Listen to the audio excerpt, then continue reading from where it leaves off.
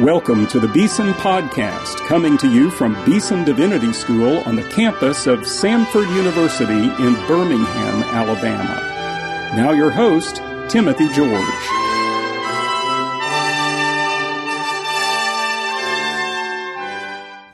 Welcome to today's Beeson Podcast. Today we have the privilege of hearing a lecture by the late Dr. John Webster. Dr. Webster was professor of divinity at the University of St. Andrews. He had taught at St. John's College in Durham. He had held professorships at Toronto, at Oxford, at Aberdeen. Remarkable scholar, a great theologian of our time. And this lecture he gives, we're going to hear, was originally presented at Trinity Evangelical Divinity School as a part of a series of lectures honoring the late Dr. Ken Conser, the Conser Lectures in Revealed Theology. And it's a lecture that deals with, it's called He Will Be With Them. And he's dealing here in this lecture with some of the deep issues of ecclesiology. What is the church? And in particular, how does the church relate as a focus of theology with the other great doctrines of the faith? It's a tremendous insight into the church and the role of the church in systematic theology and in the life of the church today. So we're going to hear Dr. Webster present this lecture from Trinity Evangelical Divinity School. We want to thank our friends there for giving us permission to use it. And if you want to learn more about the Henry Center or the Conser lectures that are given there on an ongoing basis, visit henrycenter.tiu.edu. You can find a lot of more wonderful resources from our friends at Trinity Evangelical Divinity School. We go now to Deerfield, Illinois, and listen to the late Dr. John Webster. Let's pray. O Almighty God, who hast built thy church upon the foundation of the apostles and prophets, Jesus Christ himself being the head cornerstone, grant us so to be joined together in unity of spirit by their doctrine, that we may be made an holy temple acceptable unto thee, through Jesus Christ our Lord. Amen. Well, here we are at the last lecture. My gratitude for you all for coming and listening to me rambling through this material, to Professor Van Hooser for asking me, to Ben for being such an organiser, and to the institution for putting up with me is very real. I'm grateful to have been here. These will appear in print at some point, so I'm told, although quite when I'm going to get opportunity to expand them, I'm not quite sure, maybe at 4 o'clock another morning. So we're going to end with some material on ecclesiology. At the hands of some recent theologians, ecclesiology has acquired the status of first theology. That is, no longer a derivative or corollary topic. It's expanded to become a substrate for all Christian doctrine, a kind of condition for and component in all material Christian teaching. So rather than putting in a relatively late appearance near the conclusion of the dogmatic corpus, it's come, for some at least, to be a pervasive theme to which all other loci are to be related. If we were to ask how this expansion of ecclesiology has come about, then at least a couple of factors, I think, would need to be borne in mind. The first is the remarkable prestige enjoyed by communion ecclesiology in some dominant strands of theological and ecumenical work. The language of koinonia is widely judged to have especial potency in demonstrating the integrity of teaching about God, salvation and church, and thereby moving beyond the externalism thought to be so ecumenically ruinous. Jean-Marie Tillard, for instance, offers a summary statement, a compact account, really, of communion ecclesiology. Communion with God himself, Trinitarian communion, in the benefits of salvation acquired by Christ, whose incarnation is a realistic communion between God and humanity, and given by his Spirit, the fraternal communion of the baptized, all of it made possible by communion in the once and for all irreversible event of Jesus Christ, which communion in the apostolic witness guarantees throughout the centuries, and which the Eucharist celebrates in its sacrament of communion. This, he says, is the church in its substance. Well, there are at least three interlocking themes of communion ecclesiology to be identified there. First of all, obviously, a good deal is made of the life of the Holy Trinity as a communion of divine persons in relation. Second, God's saving work is directed to the restoration of the communion of Creator and creatures, a communion breached by sin, but restored by the Son's assumption of humanity and its outworking in the saving history of the Incarnate One. And third, the incarnational union of God and creatures is savingly extended in the Church, which is therefore integral to the mystery of salvation and not simply its annex. For it is in and as the Church and its visible practices that the saving purpose of God for communion is realised. The Church, in fact, is salvation in social form. Thinking of the Church and its relation to God through the idiom of koinonia is, in effect, an ecclesiological critique, and a rather strong one, of the strict demarcation between uncreated and created to which these lectures have often returned. Buttressing these dogmatic considerations is a second factor behind the expansion of ecclesiology, namely a set of metaphysical convictions about the relation of nature and supernature. These convictions are nowadays, of course, commonly encountered through the work of Henri de Lubac, most of all in his untranslated work Surnaturel, but also in more ecclesiological tracts, Catholicism, Corpus Mysticum, or the Splendour of the Church. His forceful, if at times I think somewhat impressionistic, genealogy of the philosophical and theological roots of modern ecclesiological disorder exercises some sway. De Lubac, you probably know, lamented what he called the separated philosophy, which began to arise in the late 12th century, in which nature and supernature began to drift apart in such a way that nature came to have an immanent finality, disintegrated from supernatural ends, and so became something graspable without any reference to its ordering to participation in God. The resultant dualisms between temporal and eternal, between material form and inner substance, are, for de Lubac, ontologically calamitous. They segregate creatures from the Creator. But they also infect ecclesiology and sacramental theology. This, of course, is the thesis of that slightly strange book, Corpus Mysticum. Above all, they infect sacramental theology and ecclesiology by turning the relation of Christ and the Church into something wholly extrinsic. As a result, the Church becomes a natural and juridically defined polity, described through a naturalized ecclesiology, which can actually make little sense of the rich theology of partaking in Christ, which for de Lubac pervades the patristic and earlier medieval tradition. Of this kind of dualism, Protestant ecclesiology, with its characteristic nervousness about the Church as Christ's body, and its fondness for sharp distinctions between divine and churchly agency, is only the most fully realised example. De Lubac's explorations of the matters have of late been radicalised and rather drastically reduced by John Milbank. Now, I say reduced because in Milbank's account they've become detached to some degree from the historical complexity and the generous dogmatic and spiritual instincts which de Lubac brought to bear upon the material. Milbank's programmatic essay from some years ago on the name of Jesus argues for what he calls the priority of ecclesiology. That is, in his words, Christological and atonement doctrines are secondary to definitions of the character of the new universal community or church. For Milbank, Christ and his work can't be dealt with as some kind of extrinsic datum, for they're to be understood in terms of their function within the process of the emergence of a counter-polity.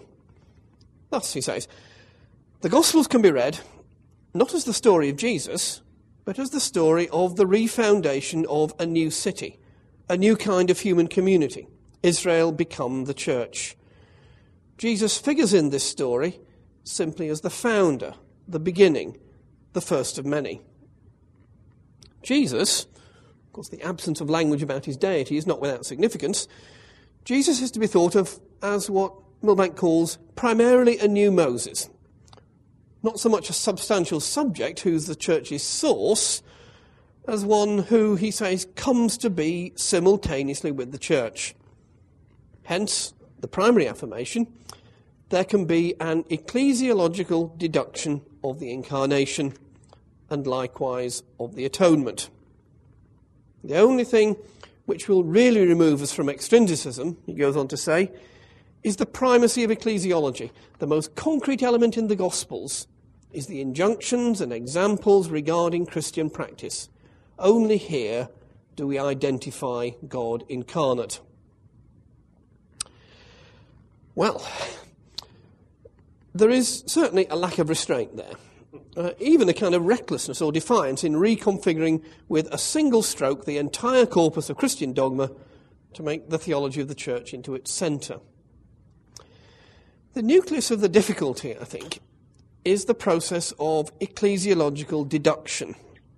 That is, arranging Christian teaching in such a way that what's said about the Saviour and about salvation is presented as an implicate of what's already been said about the new polity, which is the Christian society. Such deduction, I think, simply reverses the evangelical logic of ecclesiology. That logic can be discerned, for example, in the opening of the first of the Johannine epistles. That which was from the beginning, which we have heard, which we have seen with our eyes, which we have looked upon and touched with our hands, concerning the word of life. The life was made manifest, and we saw it, and testified to it, and proclaimed to you the eternal life, which was with the Father, and was made manifest to us. That which we have seen and heard, we proclaim also to you, so that you may have fellowship with us, and our fellowship is with the Father and with his Son, Jesus Christ. Well, what kind of orientation for ecclesiology might we find there? Well, first, most obviously, the beginning is not the church, but God. More closely, the beginning is, for 1 John, the eternal life and fellowship of Father and Son, who together share in eternal life. If there is deduction, therefore, it's from theology proper to ecclesiology, not the reversed, because it's the divine arche which is prevenient. Second, this eternal life, which was from the beginning, that is, utterly uncaused, doesn't rest within itself. It was made manifest in the Son, in his audible, visible, tangible presence, in his substantial and distinct identity. The unoriginate life of God is in some manner present. And he is this and does this in himself. That is, he's not simply a founder or the first of a series.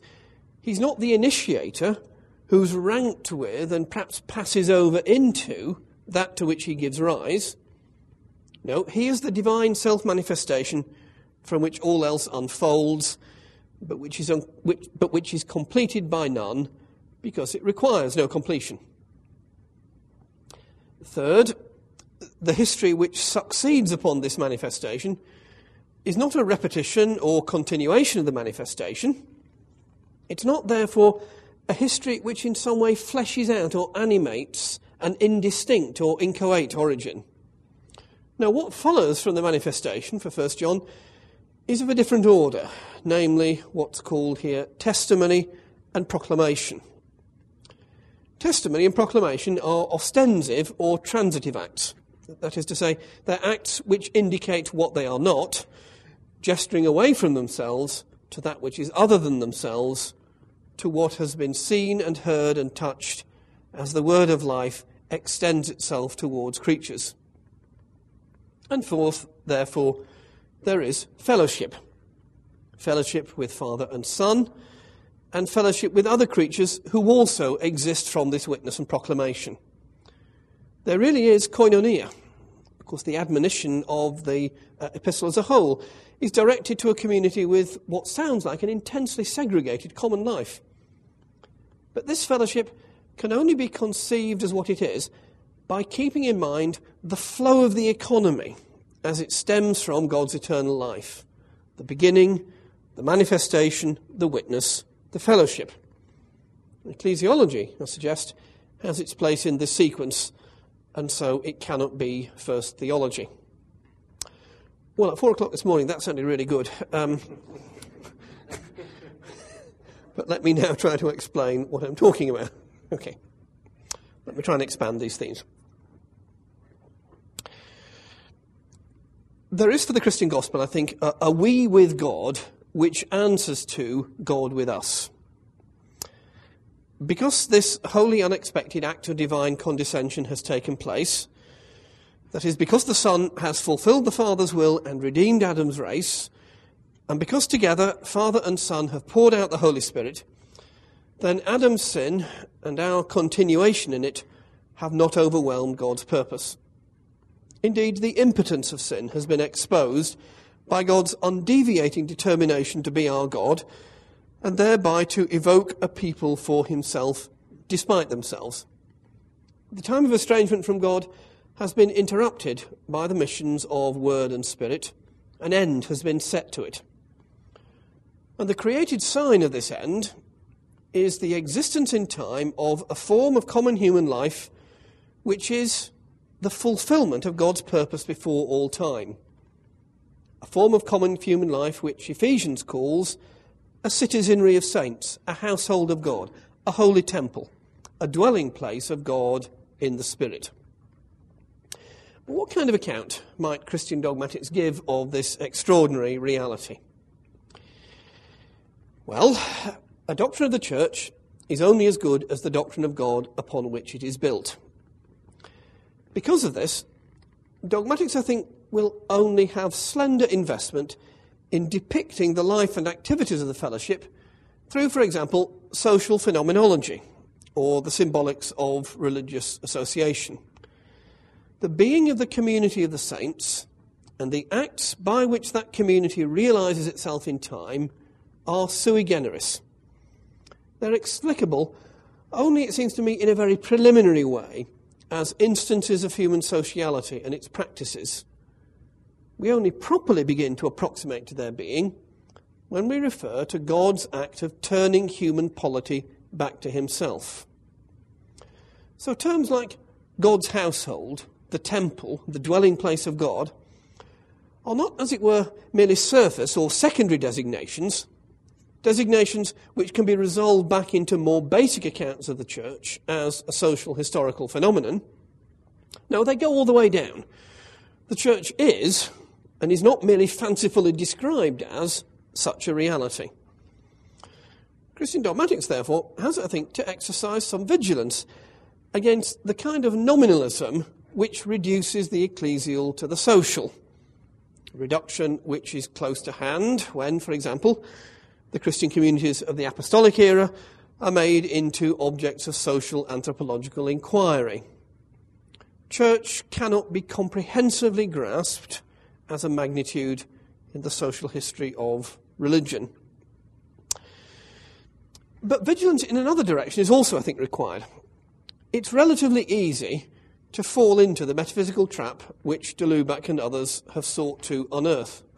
Can you unearth a trap? I don't think you can unearth a trap, can you? Well, anyway, identify. Namely, the kind of supernaturalism in which the Church's pure form must remain untainted by time. So dogmatics also has to avoid rendering the Church as something less than an historical creaturely reality. Its aim, rather, is to try to sort out what kind of history the Church is, what kind of creaturely acts are performed in the common life of the saints. More closely again, invoking language about God, talking about the Church as God's citizenry and temple and all the rest, invoking language about God isn't a second layer of description superimposed upon a set of social phenomena which could equally well be described, perhaps even better described, as a social history. No, it's simply saying what this social history is. It is, of course, a social history. It's the passage of a people through time and all the attendant forms of collective organisation. But it is that because and only because of the realities which the gospel announces. The realities, that is, of election, incarnation, exaltation, the bestowing of the Spirit.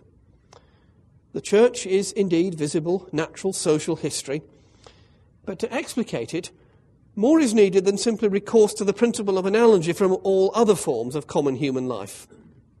The ontology of the church can only be grasped if its social historical reality is seen as manifesting a particular depth. And it's this depth which Ephesians indicates by speaking of the fact that the saints and members of God's household are built upon the foundation of the prophets and apostles, Christ Jesus himself being the cornerstone, in whom the whole structure is joined together and grows.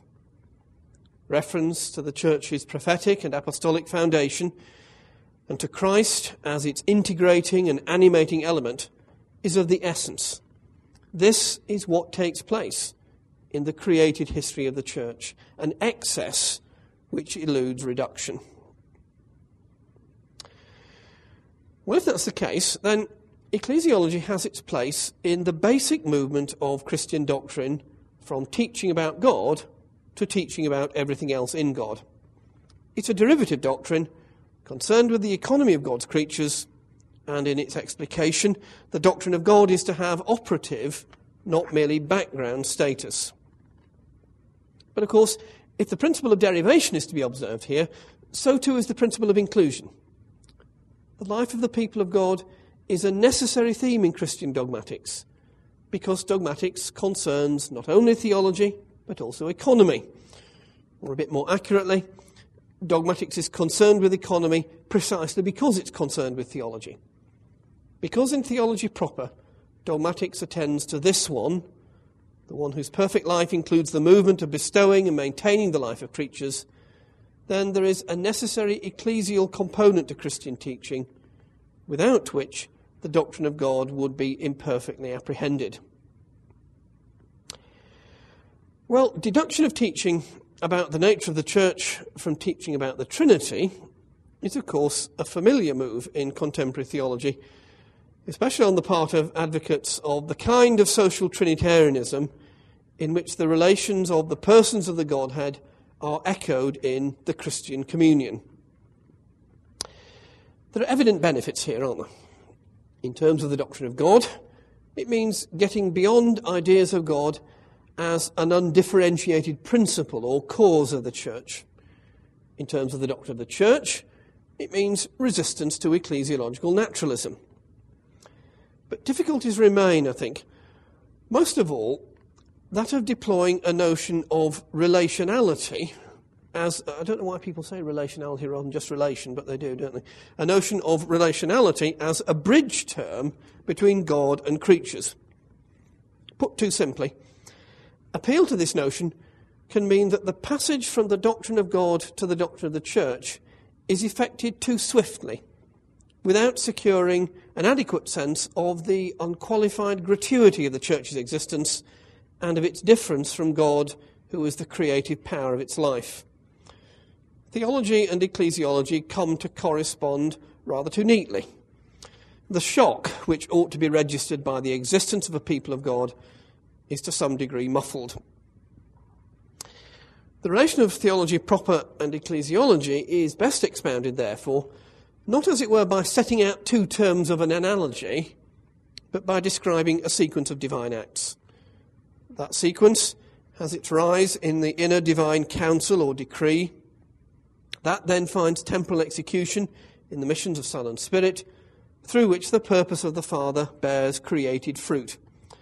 And that kind of agential idiom, using the language of agency, retains both the perfection and the absolute creativity of God in relation to the church, enabling theology to retain something basic to its account of the communion of the saints, namely, that the communion of the saints is creaturely, that it has been brought into existence in the course of the administration of God's gracious purpose, and so therefore the fact of its proper distinction, of the proper distinction between God as creator and the church as creature, even in their fellowship, is kept in mind.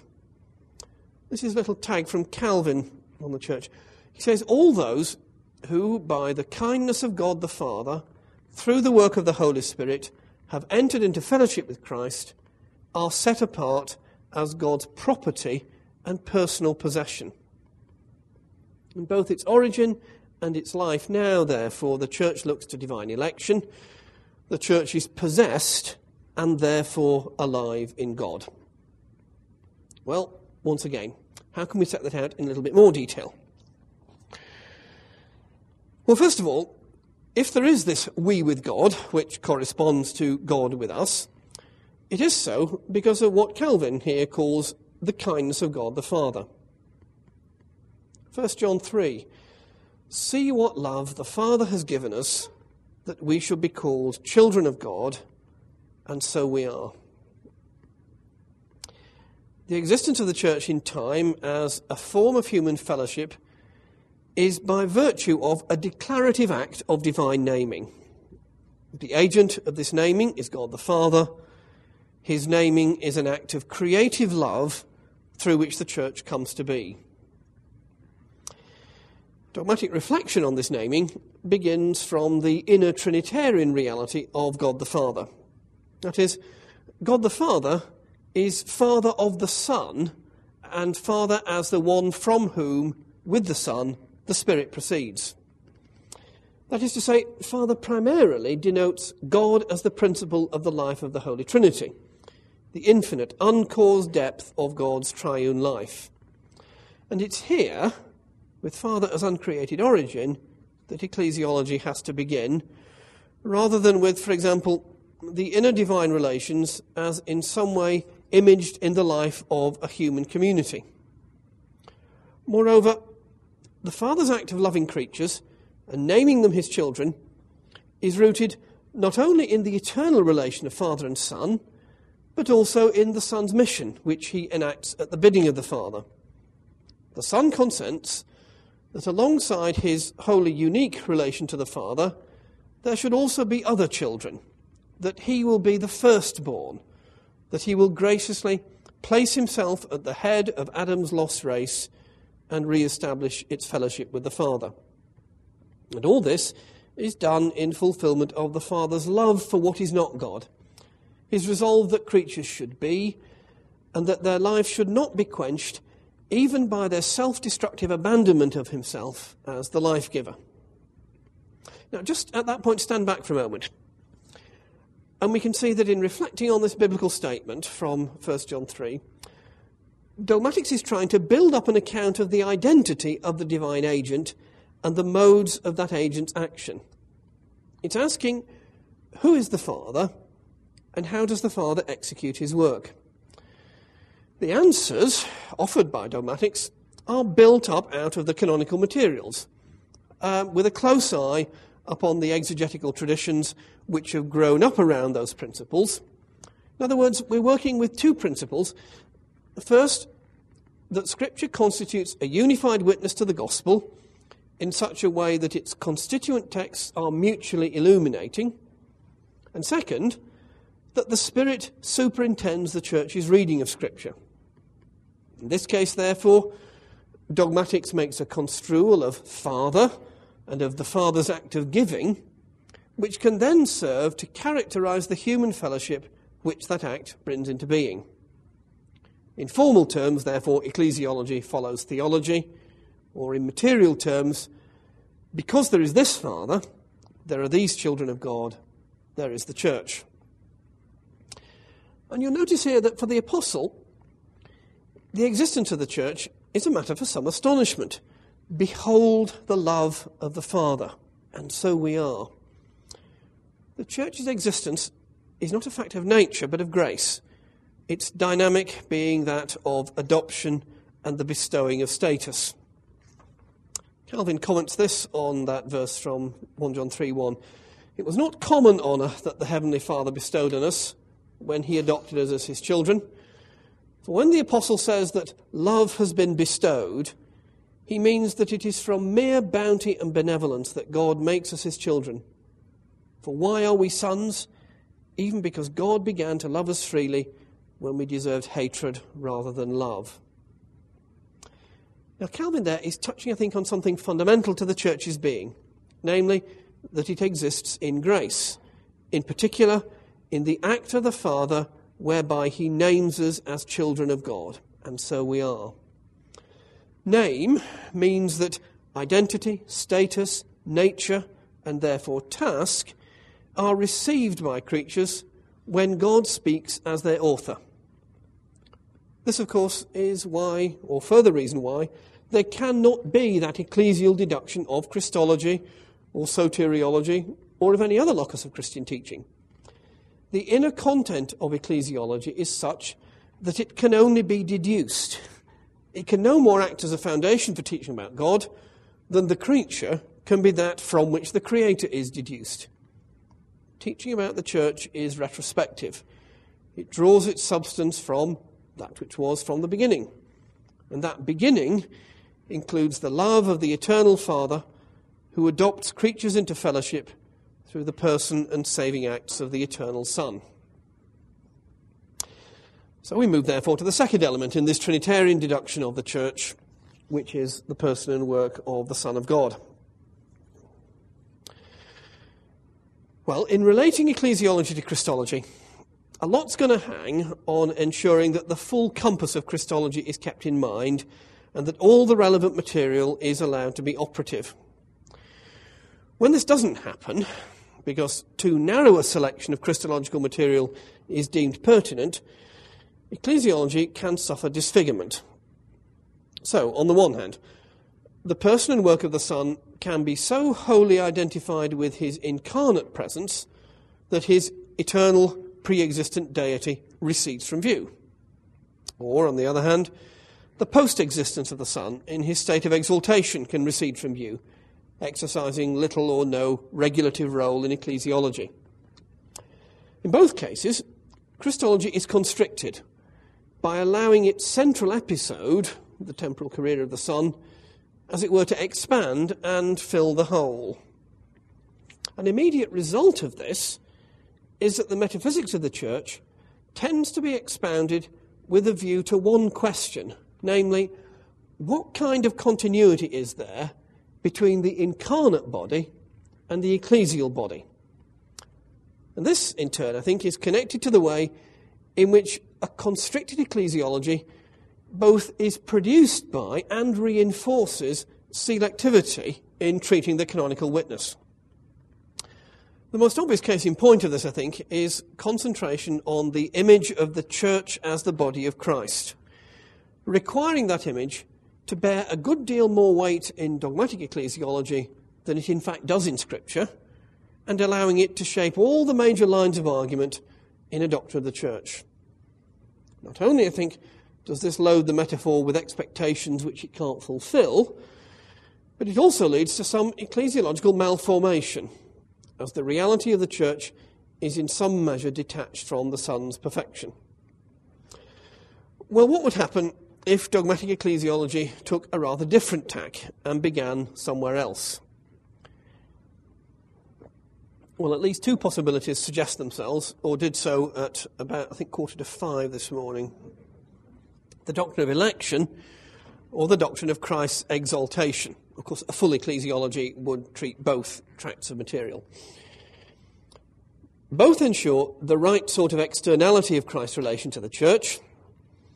Both enable dogmatics to keep in mind the miraculous or gratuitous nature of the church's existence in time.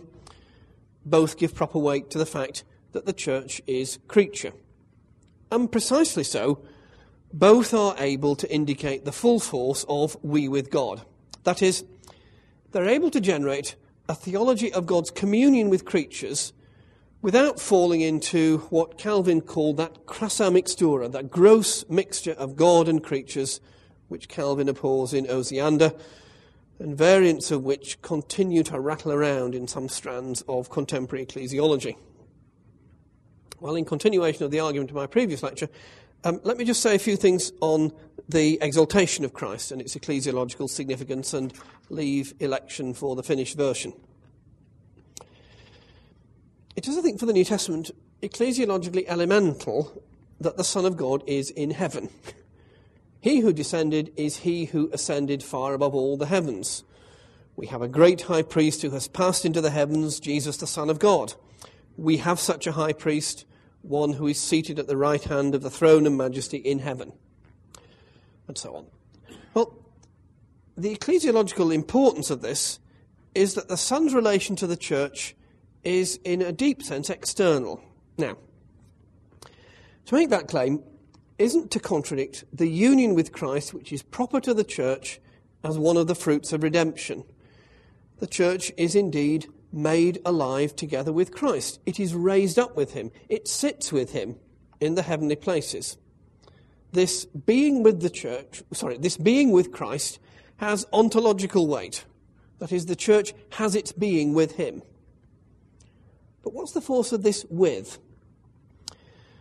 Well, for my money, it indicates an intimacy of relation between Christ and those whom he exalts to share his location, but nevertheless a relation in which he retains his free, sovereign, incommunicable identity. His co-location with the church is not such that his identity as the exalted Son becomes porous, or that he's no longer gracious towards the community. The church adds nothing to the identity of the exalted Son. By grace, twice there in Ephesians 2, by grace is not merely a way of talking of the means of the church's entry into union with Christ. It's the permanent characteristic of that union, and therefore a signifier that the church's relation to its Lord is characterized by ever greater dissimilarity. And it's this element of distinction between the church and its Lord which I think is routinely muted in ecclesiologies ordered around the body metaphor. Robert Jensen's account of the matter is a striking, because rather drastic example. Embodiment, on his account, this is his account of it in the Systematic Theology, although he has it elsewhere as well. Embodiment, on Jensen's account, is what he calls a person's availability to other persons and thereupon to her or himself. Notice that the account begins from observations about embodiment rather than from the identity of the agent of whom the metaphor is predicated, but nevertheless, let's not worry about that at the moment. Embodiment is a person's availability to other persons and thereupon to her or himself.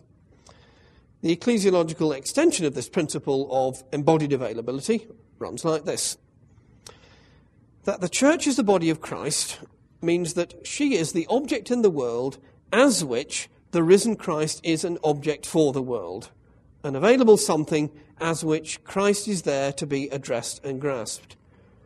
Where am I to aim my intention, to intend the risen Christ? Well, the first answer, Jensen says, must be to the assembled church, and, if I'm in the assembly, to the gathering that surrounds me. And so, the church, with her sacraments, is truly Christ's availability to us, just because Christ takes her as his availability to himself. Where does the risen Christ turn to find himself, Jensen asks? To the sacramental gathering of believers. But that's a bit odd, isn't it? It's surely odd to ask where the risen one turns to find himself. One could hardly ask that question of God unless the attribute of perfection had ceased to bear any real weight. And to ask it of the risen Christ assumes that his identity is in the process of construction rather than eternally replete. This leads Jensen to develop, I think, a rather strained account of the otherness of Christ to the church, focused on the Eucharistic elements. The object that is the church assembly is the body of Christ, that is, Christ available to the world and to her members, just in that the church gathers around objects distinct from herself, the bread and the cup, which are the availability to her of the same Christ. Within the gathering, we can intend Christ as the community we are, without self-deification, because we jointly intend the identical Christ in the sacramental elements in our midst, which are other than us. But this sounds to me like an emergency measure, which can scarcely compensate for the absence of a sense of Christ's singular, self-constituting subjectivity as the enthroned Son. Wouldn't it be better, therefore, to say something like this, that the church is the body of Christ because its being is a predicate of his lordly and complete identity and activity. He is the head of the body, the church. He is the beginning, the firstborn from the dead, that in everything he might be preeminent. And the string of metaphors there in Colossians 1, headship, origination, primogeniture, preeminence, they're all, of course, terms of relation. The exalted one isn't separate from the church. Fellowship flows from his work, for he is the reconciler. But the fellowship which he brings about is not such that the identity of the exalted one is extended, completed, enacted, intended in the community over which he presides. The eternal Son creates the church by exalting it to his side, but he does not thereby create or intend himself, for his identity is antecedently replete.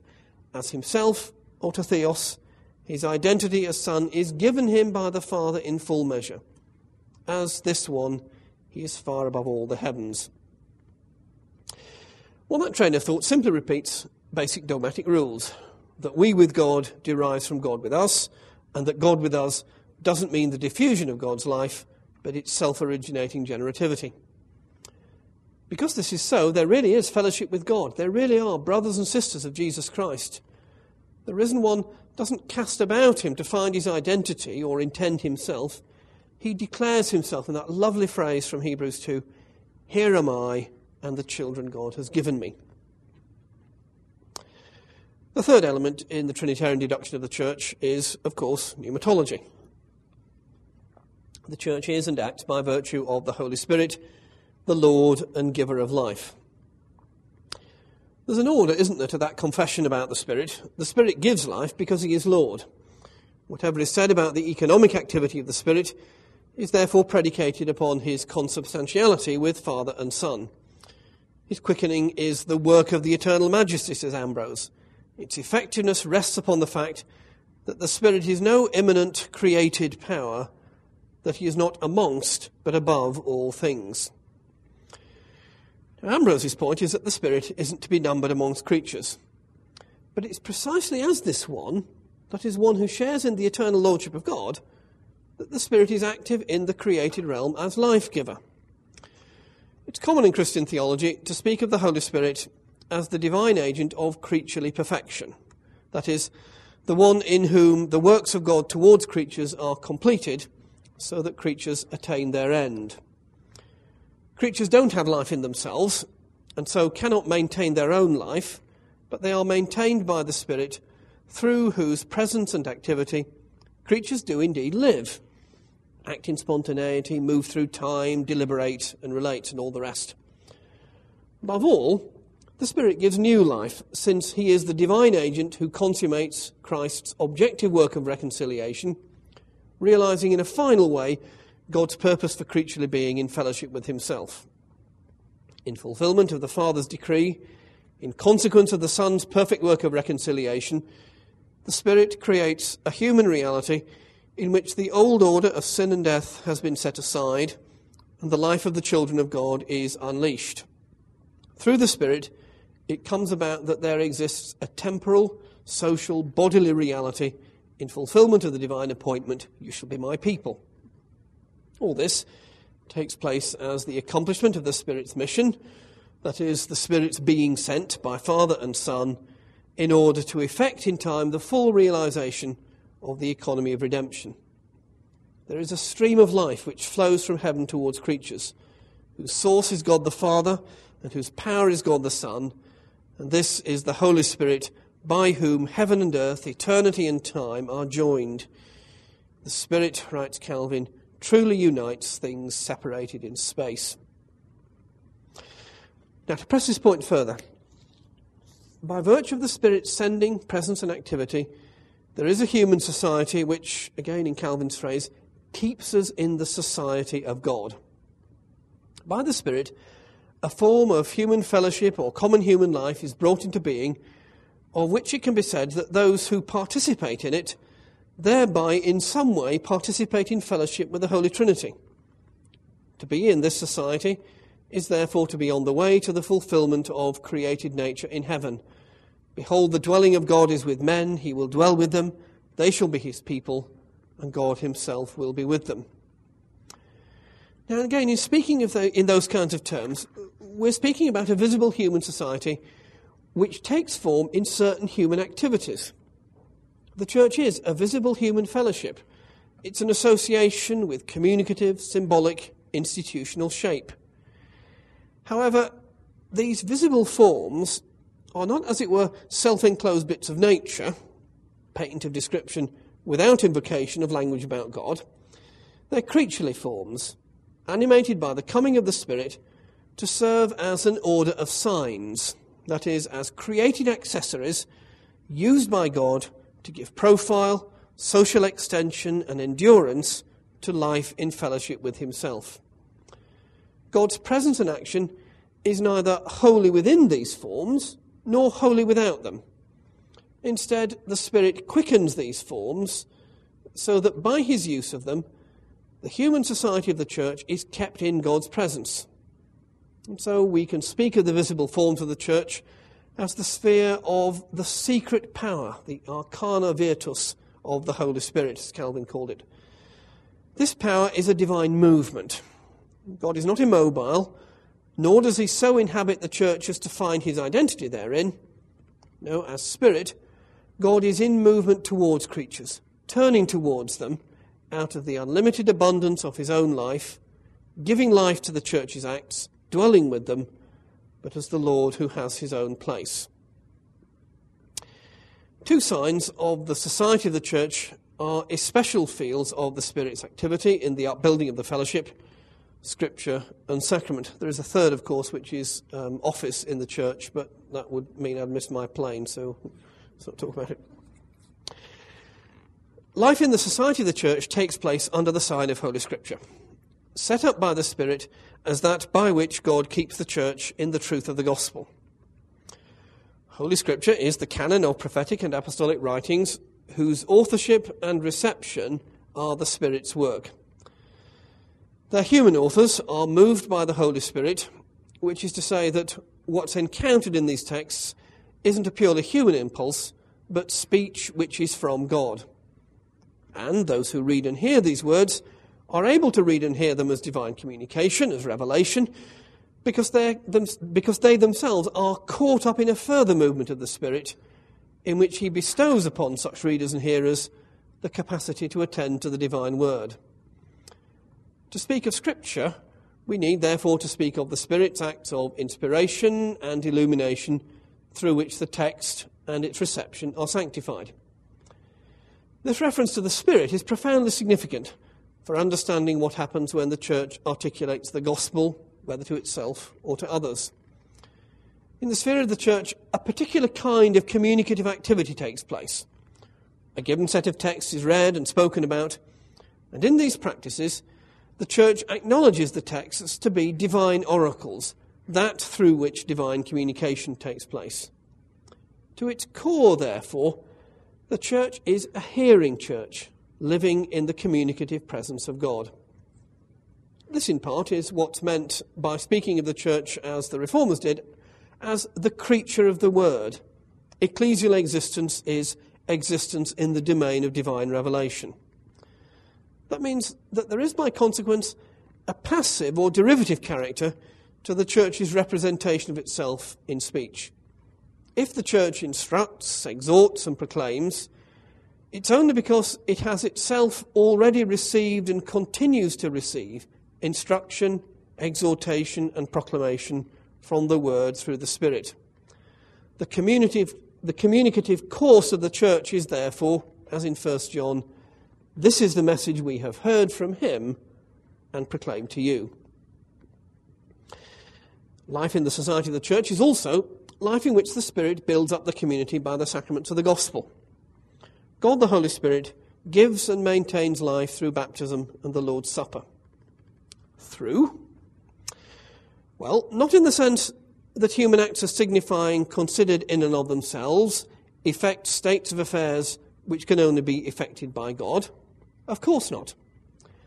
But the church's acts of signifying are not to be considered in and of themselves, any more than the writing and reading of Scripture are purely natural acts. They are the church's acts. That is, acts in which by his gift the Spirit is at work, acts which therefore have a special kind of spiritual visibility and effectiveness. The church's acts are undertakings to which a divine promise is attached, namely that through the agency of the Spirit, God will take these acts into his service and through them make his grace, that is, himself, present and operative to bless his people. Sacramental activity, like scriptural activity, is a field of divine benefit because of the lordly movement of the Spirit. Well, this, for example, may prompt us to think of the presence of Christ in the Lord's Supper in the following way. Classical Reformed tradition struggled to articulate an account of the Lord's Supper which severed the connection between the local and the effectual, and did so on the basis of two principles.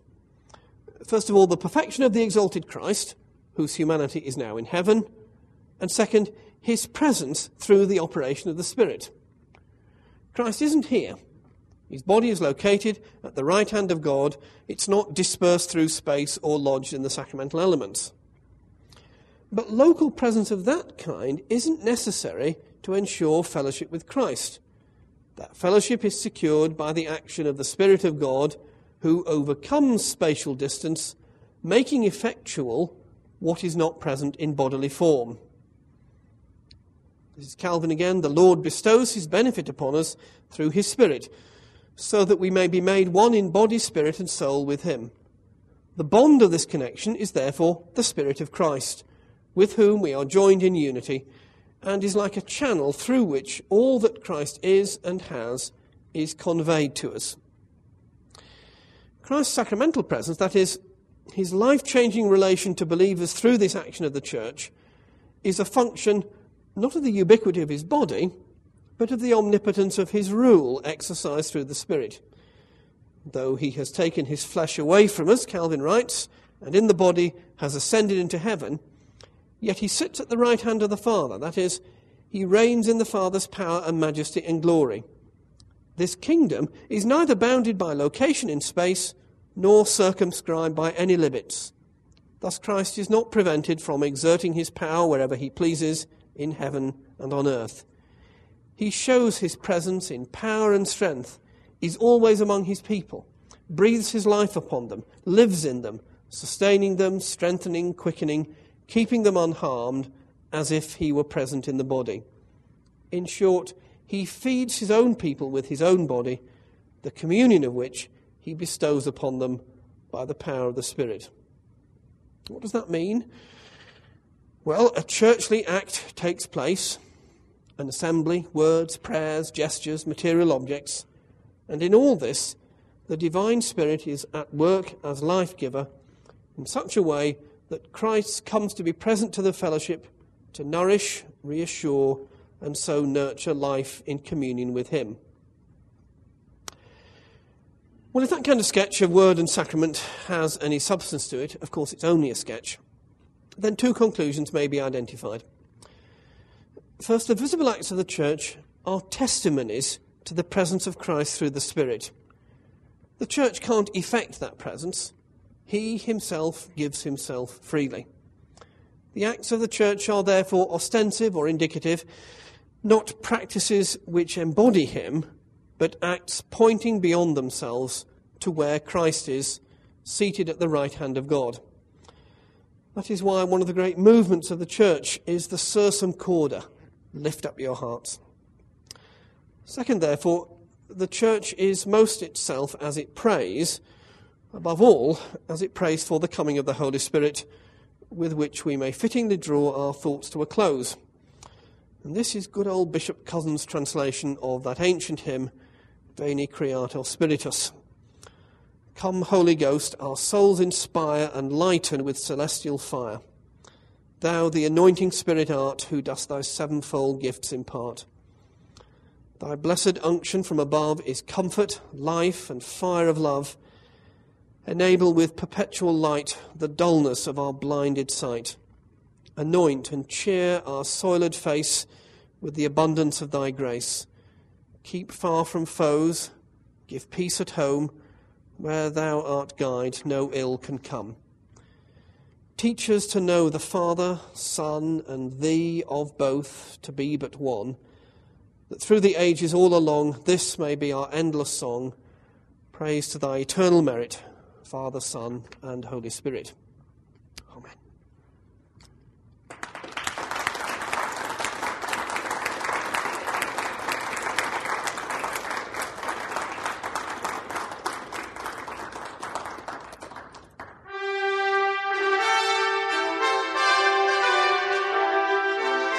You've been listening to the Beeson Podcast with host Timothy George. You can subscribe to the Beeson Podcast at our website, beesondivinity.com. Beeson Divinity School is an interdenominational evangelical divinity school training men and women in the service of Jesus Christ. We pray that this podcast will aid and encourage your work, and we hope you will listen to each upcoming edition of the Beeson Podcast.